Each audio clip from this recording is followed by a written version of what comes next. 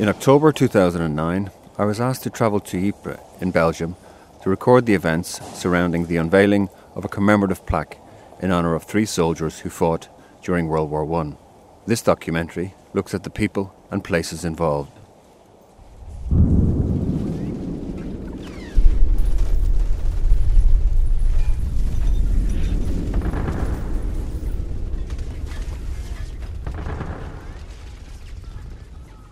I walked from Ypres to Passion Day in the first grey days of spring,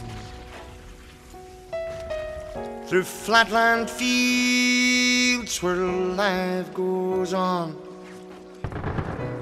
and carefree children sing, past rows of ancient tombstones where a generation lies. And at last I understood why old men cry.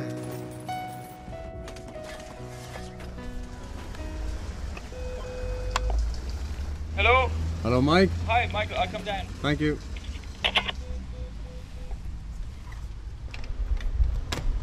Hi, Michael. Well, How are you?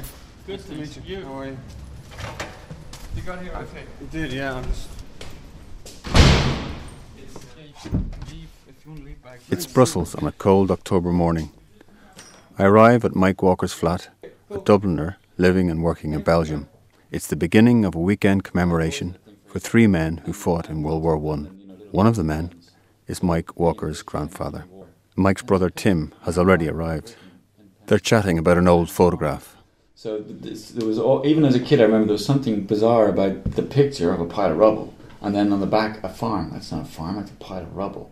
And I guess particularly us two, we must have prodded and poked our grandmother in terms of, what did our grandfather do? What is this whole war thing? And I think we did it in a way that perhaps our cousins hadn't done it before, and certainly in a way which either our father and our uncles either didn't do or were told to not a word.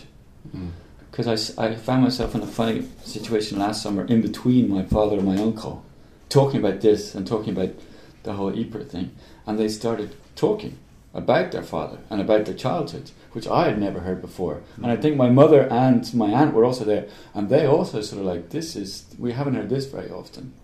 And again, because probably we asked, we have pretty much everything. His uniform, we got all these pictures, all the books. One book crucial to this weekend is Mike's grandfather's published history of his battalion. In theory, every battalion or whatever organised group of soldiers has their diary. His battalion is a bit more historic in that they were wiped out in August 1917. How he managed to come through, well, I guess some did, but it was tiny numbers. Everything is reflected in the books, and the resistance of people to speak about it, because they had no way of contextualising the sheer horror of war at the time. And they were fighting, did believe they were fighting for king and country. Yeah. Many of the locations for this weekend's gathering are based on passages from Captain Walker's book, A History of the 154 Siege Battery. These few days were a great strain on the personnel of the battery. We worked from morning till night, and were often unable to get any sleep at all owing to gas. Besides, our strength had become very low owing to casualties, both through shellfire and sickness. During this battle we were fortunate in not having much OP work to do. Great praise is due to Bombardier Widdop and his telephonists for the way in which they kept up the lines in the battery during this battle. People like my grandfather, in some parts of Ireland, were being killed. Right. How did they square? Yeah. In the early 20s in terms of the War of Independence and the Civil War. So the horror, particularly living in Dublin. And it was after the war then he went to college and became a barrister. But he was 20. He was 20 and he was in command. He was second in command, and then his older brother Cooper had, I guess actually, would have gone in before him. So he sort of led the way. We don't do too many things together as a family. Certainly not, a broader family as in cousins and uncles. So it's a big deal. Sorry, just jumper. Hello. So, brother. Good. You're driving. You're there. You're in Ypres already. We are staying. Mike's phone in his HQ had been ringing all morning with calls from relatives and family members arriving from all points. We're getting a train at 4 o'clock. I haven't looked at the time, but we'll basically be there around 7. Thanks, bye. Good. That's our other brother. They've arrived in Ypres. Peter, affectionately known as Chumper. I've been to Ypres so many times now that when I go there, it feels like one of my places. It's somewhere where I belong, so to speak. Because of him and because of what happens. Your relationship with your father and then with his father, I mean, how much does that come into play in this whole weekend? Oh man, it's important for all of us. Since I moved here, my parents have visited twice. We travelled around some of the places around Ypres. They had never been, of course. But then afterwards, the day or 2 days later, with maybe even here eating, he commented that was a big deal. To be standing somewhere where the chances are almost exactly his father had stood in the midst of this war about which he had never spoken, and that was apparently, by his own reckoning, a big deal. So I think for this weekend, and this I guess for you in terms of what you'll be doing, it might be difficult to get from them whether they'll vocalise it. I have a sense that it's... proud of him? Proud that he fought? No, I don't think proud in that sense. It's hard to know why. Why were they fighting? What were they fighting for? What does it mean that all these young men fought? How does it fit? And that's also true of my relationship with my grandfather. Here the guns and personnel arrived by train about May 21st. This was the first occasion on which the battery had been in Belgium, and we looked forward with a certain amount of excitement to experiencing the horrors of the famous Ypres salient. I'm not sure what it necessarily means or why I'm doing it, other than he was here and he did what he did, and I think, from my point of view, I like to remember that, and it'll be interesting to meet the families of the other 2 guys who fought with my grandfather. The other families involved in the weekend were those of Gunner Hugh Graham and those of Lieutenant Herbert Green. I'm curious to see where that goes and what people talk about. Yeah, it's a guts of 40 people, but certainly our family is all converging on Ypres this evening. And then Ypres itself, the town, is beautiful old market town, which was almost entirely flattened. And they rebuilt it. They rebuilt it almost exactly. Second cousin wants to move. Yes, probably. Okay, so yeah, we're in Gare du Midi in Brussels. It's just started raining, but we're about to get the train to Ypres, 2.5 hours or so. It's Friday evening. Some of the others have arrived in Ypres already, and some will be arriving later. But we'll arrive just, I guess, in time to have dinner together. Valerie and Peter have just arrived on the Eurostar from London, and Valerie is my grandfather's niece, is the daughter of my great uncle, who also fought with the infantry in and around the same area as my grandfather. The 2 of them, the brothers together, although none of us really know, and it's highly unlikely that they even knew at the time that they were fighting so close to each other. Valerie, what do you think about the idea of this whole weekend, and how do you feel about it? I'm very excited about it because I've always wanted to come and see where my dad fought. He was one of the lucky ones to come home. There were only about a dozen of the Enniskillen Fusiliers who returned. He was one of them.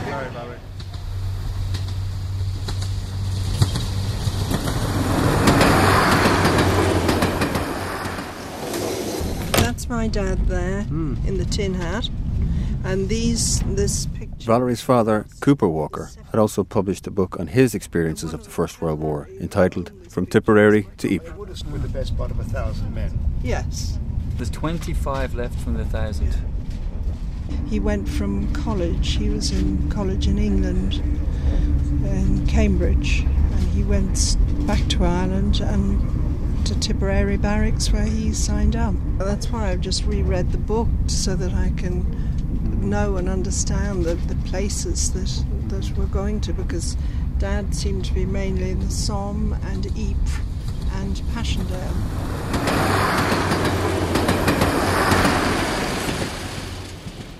We're now about 5 minutes or whatever, 10 minutes from Ypres.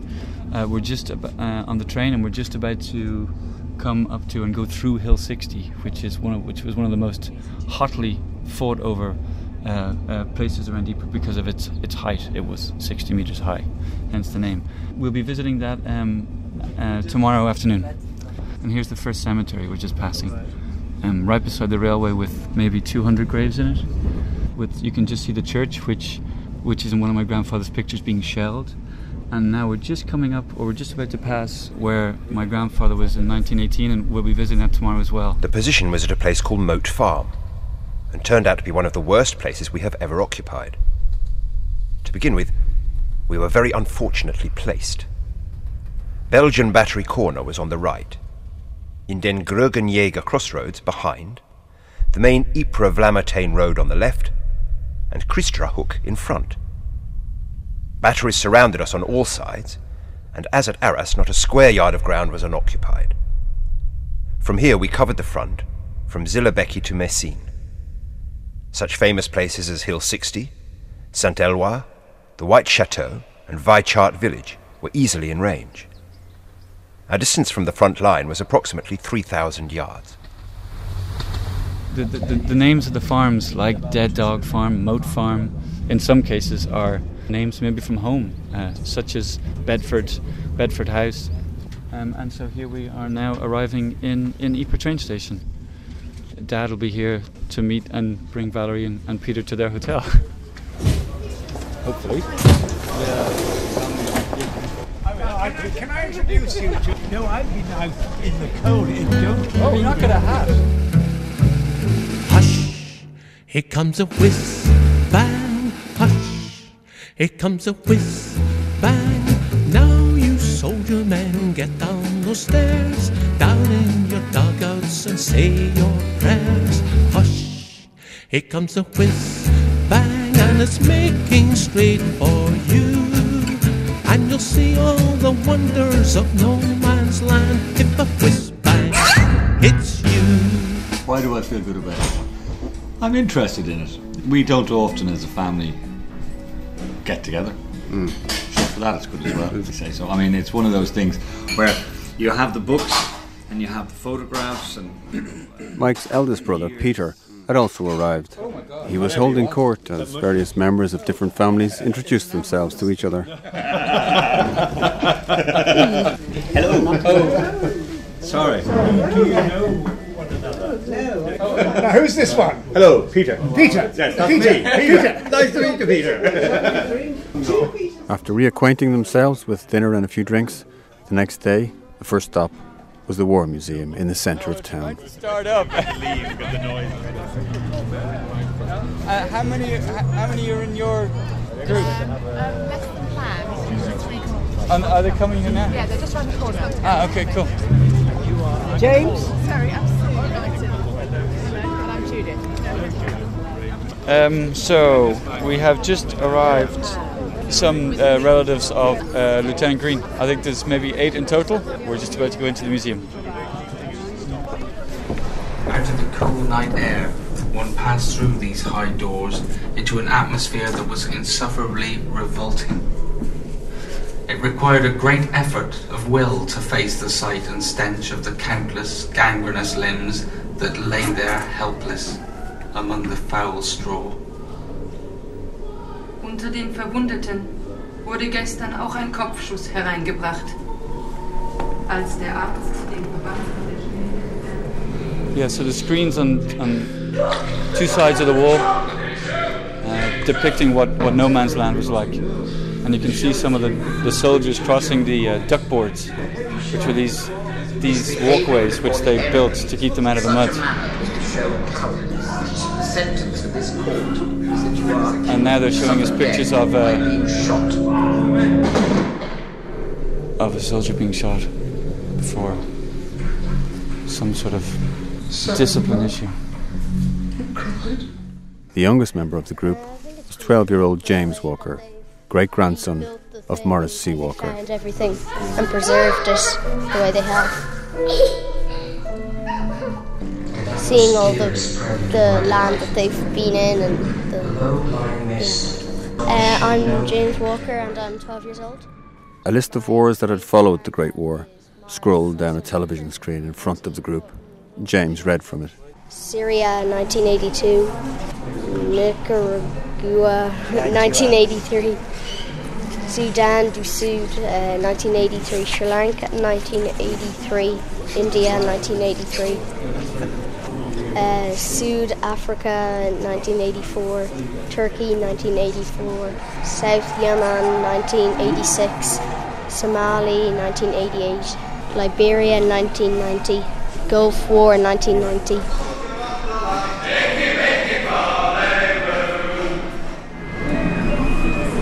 It brings to life much of what you read in the books and much of what you see. And I dread hearing one of those cannons going off again, which I guess my grandfather was responsible for a unit of.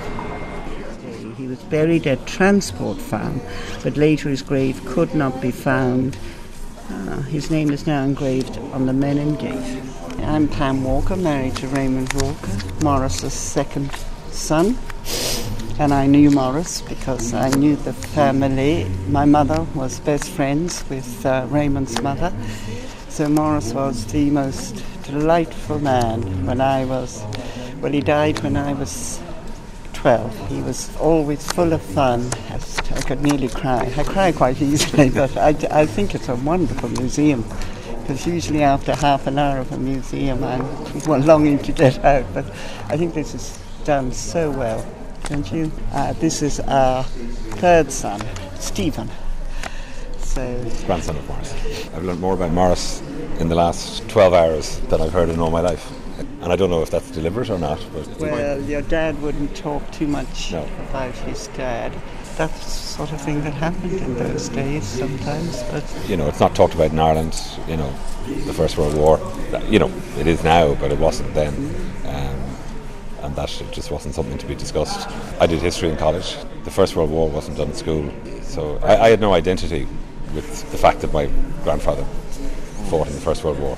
I was aware of it and that was it really. I think definitely there's an opening up. I mean, maybe it's my age, but I definitely feel that's, the Irish people are becoming more interested and not afraid to, that there isn't a connotation because it's, to be Irish, to be really Irish, nothing to be proud of that your grandfather went to the First World War. That was not something that was any kudos, Why? Because you were Protestant and you were, Anglo-Irish and you weren't really Irish. It wasn't something to be proud of or to be... It's a little bit different now. Yeah, I think so. Over 200,000 Irishmen served all over Europe during World War I. They came from every type of background. At least 35,000 of these men died. Yeah, we got to round people up. Yeah, we're leaving the museum now. And we're going to just organise all the cars and we're going to drive now to Moat Farm. So I think the atmosphere leaving the museum is a little bit somber. Oh, you've obviously, Dad, you met Mark? Yes, we've been chatting. Okay, good. Yes. Okay, so we're here with Mark, who's actually now the owner of Manor Farm. And so he will soon be the owner of the... Mark Cohen was one of the main organisers for this event, for these three families over the weekend. Good day, a good weekend. There's a lot of work. I think we are already about a year busy with this. And now for me also, it are a lot of people I have never seen. But also for the families themselves, they are three separate families. They also did not see each other before, so something new also for them. Next stop was Moat Farm, where Mike would read from his grandfather's book. He positioned himself on the edge of a windy cornfield and started with an extract from his grandfather's book. So I think that the sort of idea for the day is that at the different places we go, that I'll read a bit from the book related to the area. And of course this is the first farm, the first place in Belgium. So they came south from France and came here and arrived here on the 21st of May 1917. So, from the book. Here the guns and personnel arrived by train about May 21st. This was the first occasion on which the battery had been in Belgium, and we looked forward with a certain amount of excitement to experiencing the horrors of the famous Ypres salient. Oh, we have a question. Yeah, oh yes. This young gentleman, if I can be heard. Where were the Germans? Well, there? The front was 3,000 yards. Okay. So I think the Germans were in Ypres once in 1915. Right. Very briefly. Right. Not when Father was in Motar, no. At that stage the Germans were... What direction is that? That's east. So the front went... That's east. The Right. front went down around Ypres and then it cut in though. Infantry in front of them. Yes. Yes. Yeah, they were... To live with any luck inside a trench, your nose must be accustomed to the stench of the rotten bush that lie on the parapet and die, 'cause they make a smell that hell itself can't quench. As a matter of fact, in this position, the gunner's greatest enemy was not the Huns, but mosquitoes. We were positively invaded with them. He is the great grandson of, well, my grandfather. And his second name is Morris, my grandfather's name. I think his afternoon is picked up now that he's found some bunkers and reinforced concrete observation posts to crawl in and out of. You know, we all grow up with you know, thoughts of war, and the idea of crawling in and out of a real bunker is I guess for most suburban Dublin kids and Irish kids not something which you get the opportunity to do. See the bottom one here. So we're looking at these two lumps of concrete. This is the German one, and that was facing that way. And then when the British came and they captured Hill 60, they put this bunker on top facing the other way. Now if you come up here, you can see down into it. There's the door, and that's what they looked at. See how thick it is? That's like 1.5 meters thick concrete. Can you squeeze in? Probably. Yeah. Yeah.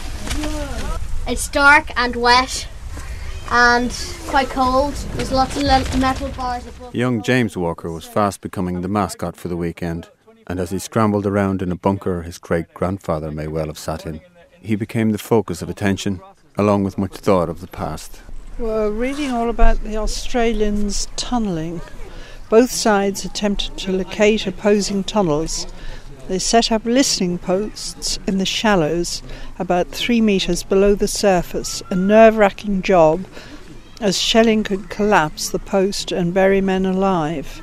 When enemy tunnels were detected, often in the deeps, about 8 metres down, tunnellers would dig towards them and set off explosive charges.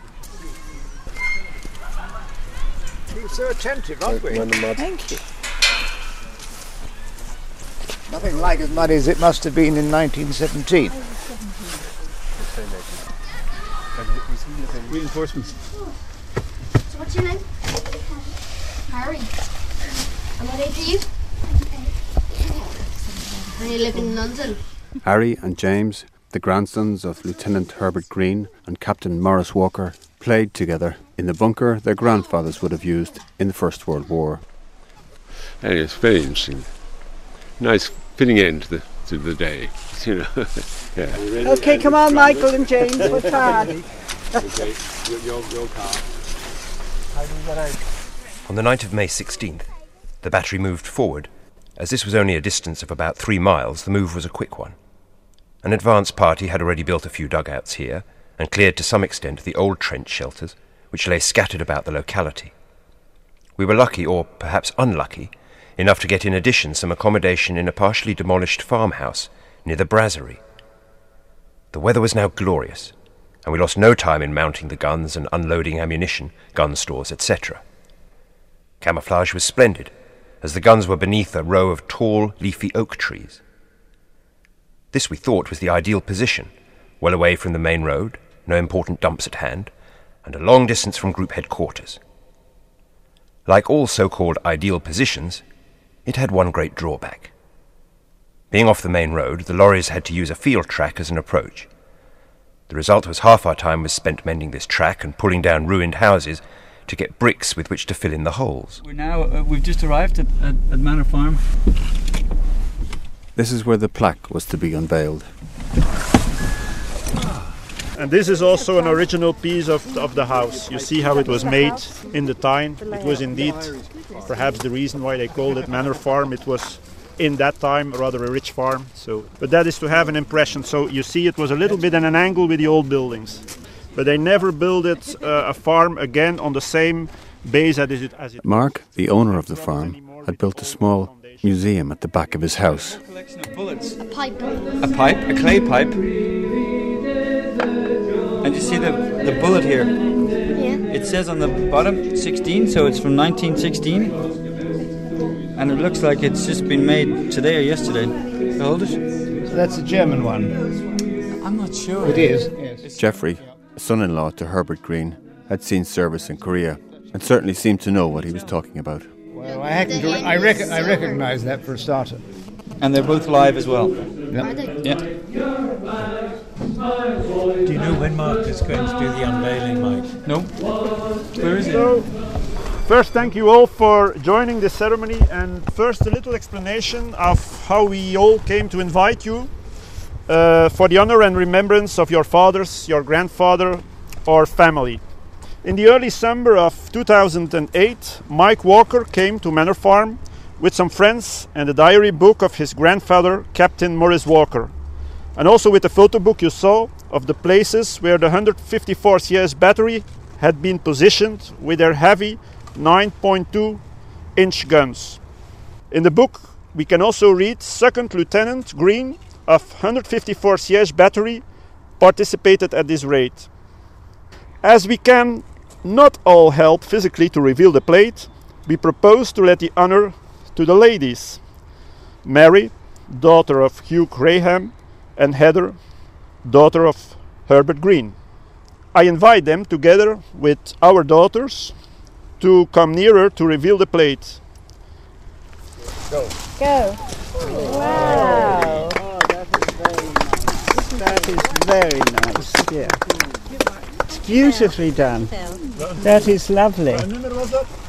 I think it's very interesting and very moving too. Go on, keep going. Oh, sorry, take on me. Because the 9th of April, the German artillery developed into a hurricane bombardment, and the German counteroffensive. As Mark played some suitable music in the background, Raymond Walker, son of Maurice Walker, stood forward and read from the unveiled plaque. Playing chess. About midnight, after telephoning, the telephone buzzed, and the brigade commander officer. A few nights later, we had an unpleasant occurrence in the battery. A 15-centimetre HV gun was shelling the brasserie farm behind the guns and dropped a shot on the farm occupied by the quartermaster's store. Saving your guns. The building quickly took fire, and within a few minutes the quartermaster's stores were ablaze. You perfectly understand. Captain Walker, the sergeant major, and a party of cooks armed with dixies full of water worked hard to put the fire out, but to no avail. Goodbye and good luck. It later transpired that Corps had sent a false message to brigade. Michael's father, Colin, and son of Maurice C. Walker, then stepped forward to say a few words. If he had gone back 91 years, we'd have been back in 1820 or thereabouts, which is a long span of time to think from then until now.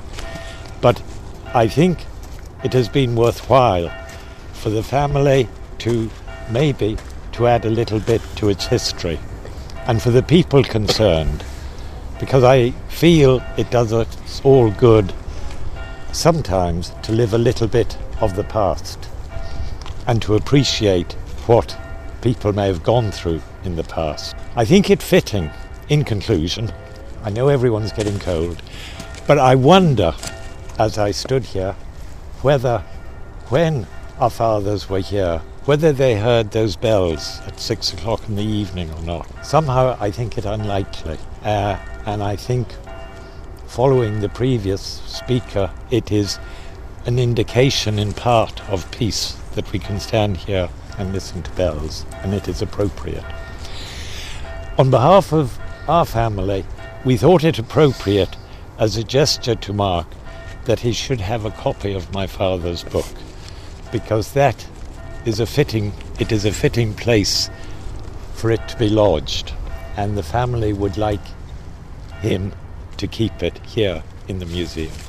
So with our thanks, I'll give it to Mark. Okay. Thank you. Thank you. Thank you very much, Mark.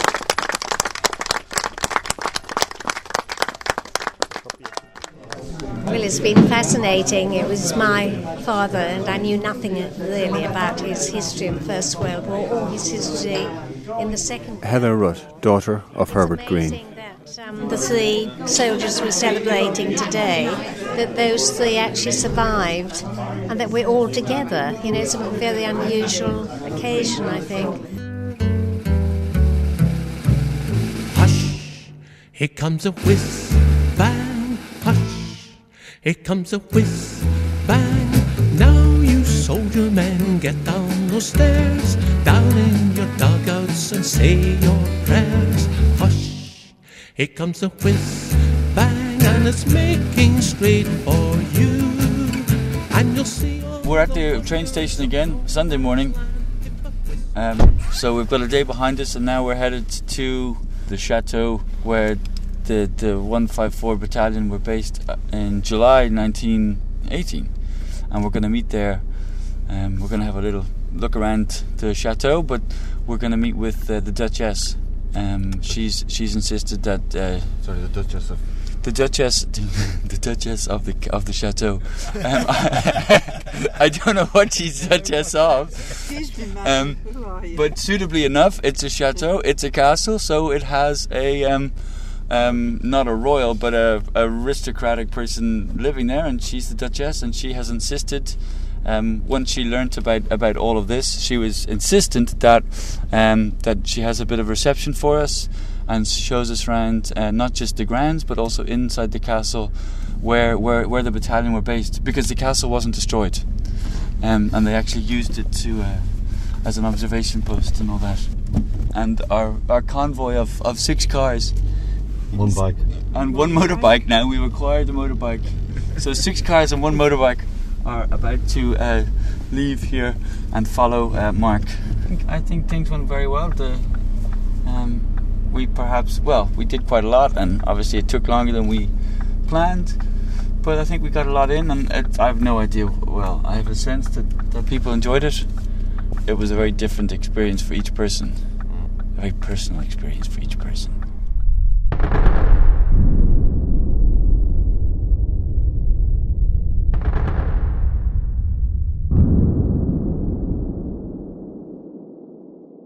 Shooting in the first week of June was confined more to balloon and ground observation work.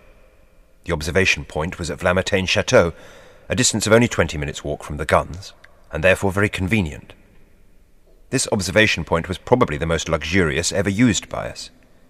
It was scarcely ever shelled. On one occasion, while an officer was observing a shoot from the tower, a Belgian military band was performing in the courtyard below. This was an extraordinary, if not unique, occurrence.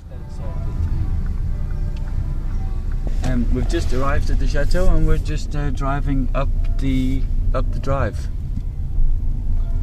Oh, have we arrived too early?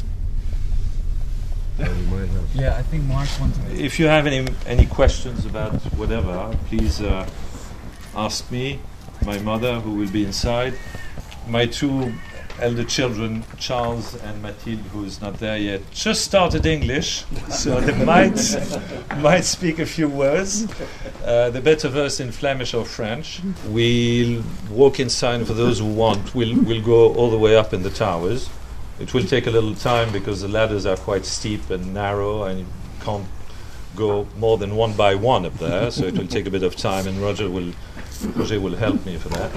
Well, my name's Anthony Rutt, and I'm one of the grandchildren of Herbert Green. So I've actually lived in the States, so I've come over for this. It's been a packed schedule, very interesting. And actually, as I said to Mike last night, my grandfather, who died a few months after I was born, obviously I'd never really knew him. This has given me a point of connection with my grandfather, which I never had. So it's really been a wonderful experience, really a piece of personal history. And this morning we actually went to a bunker by Manor Farm that Mark's pretty convinced that my grandfather and the other officers would have been in. So it's been a really interesting, fascinating trip. Yeah.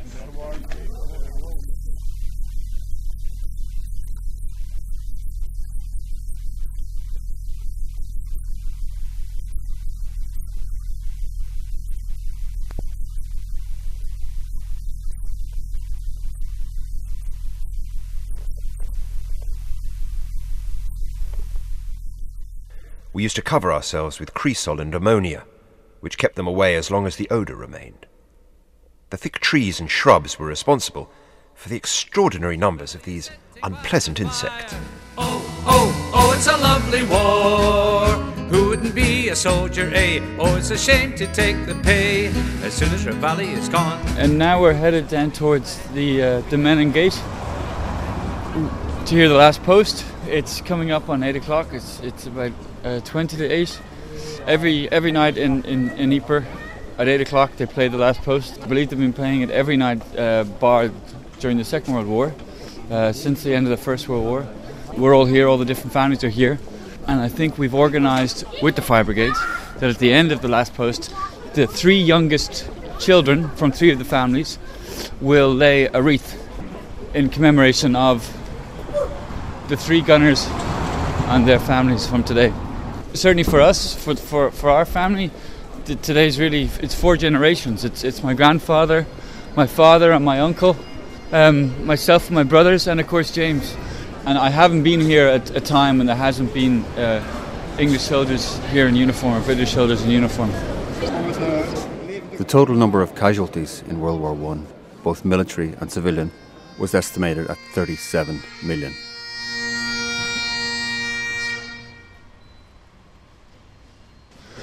As a young kid, he couldn't be much older than James in a uniform, who has just marched from one side of the arch or gate to the other. Kind of bizarre to think, all these lists of dead soldiers, and I suppose many of them also were so young. The war to end all wars, and 90 years later, we still have teenagers marching around in uniform. In fact, they're going up and laying the wreath now, along with Hugh Graham's daughter.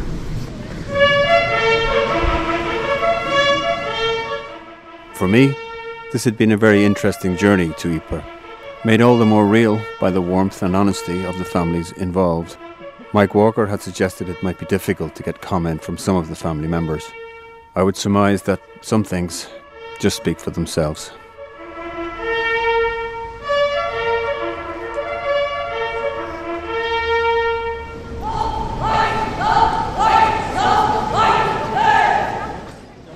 The cadets in uniform are marching out, and that's the last post.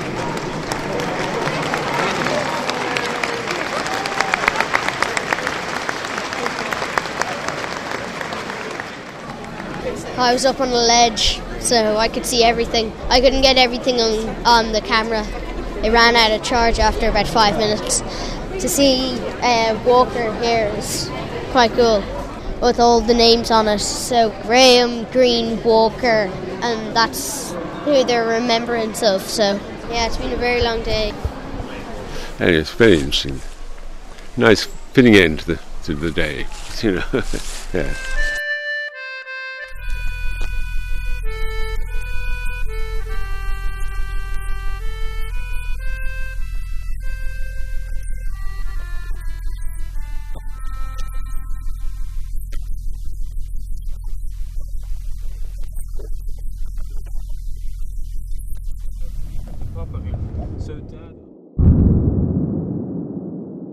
I walked from Ypres to Passchendaele in the first grey days of spring, through flatland fields where life goes on. Well done, Michael. So thank you for coming and sharing this with me, especially to Dad and to Big, and of course Valerie also. Lies. And at last I understood why old men cry. Thank you, Michael. Back to work now.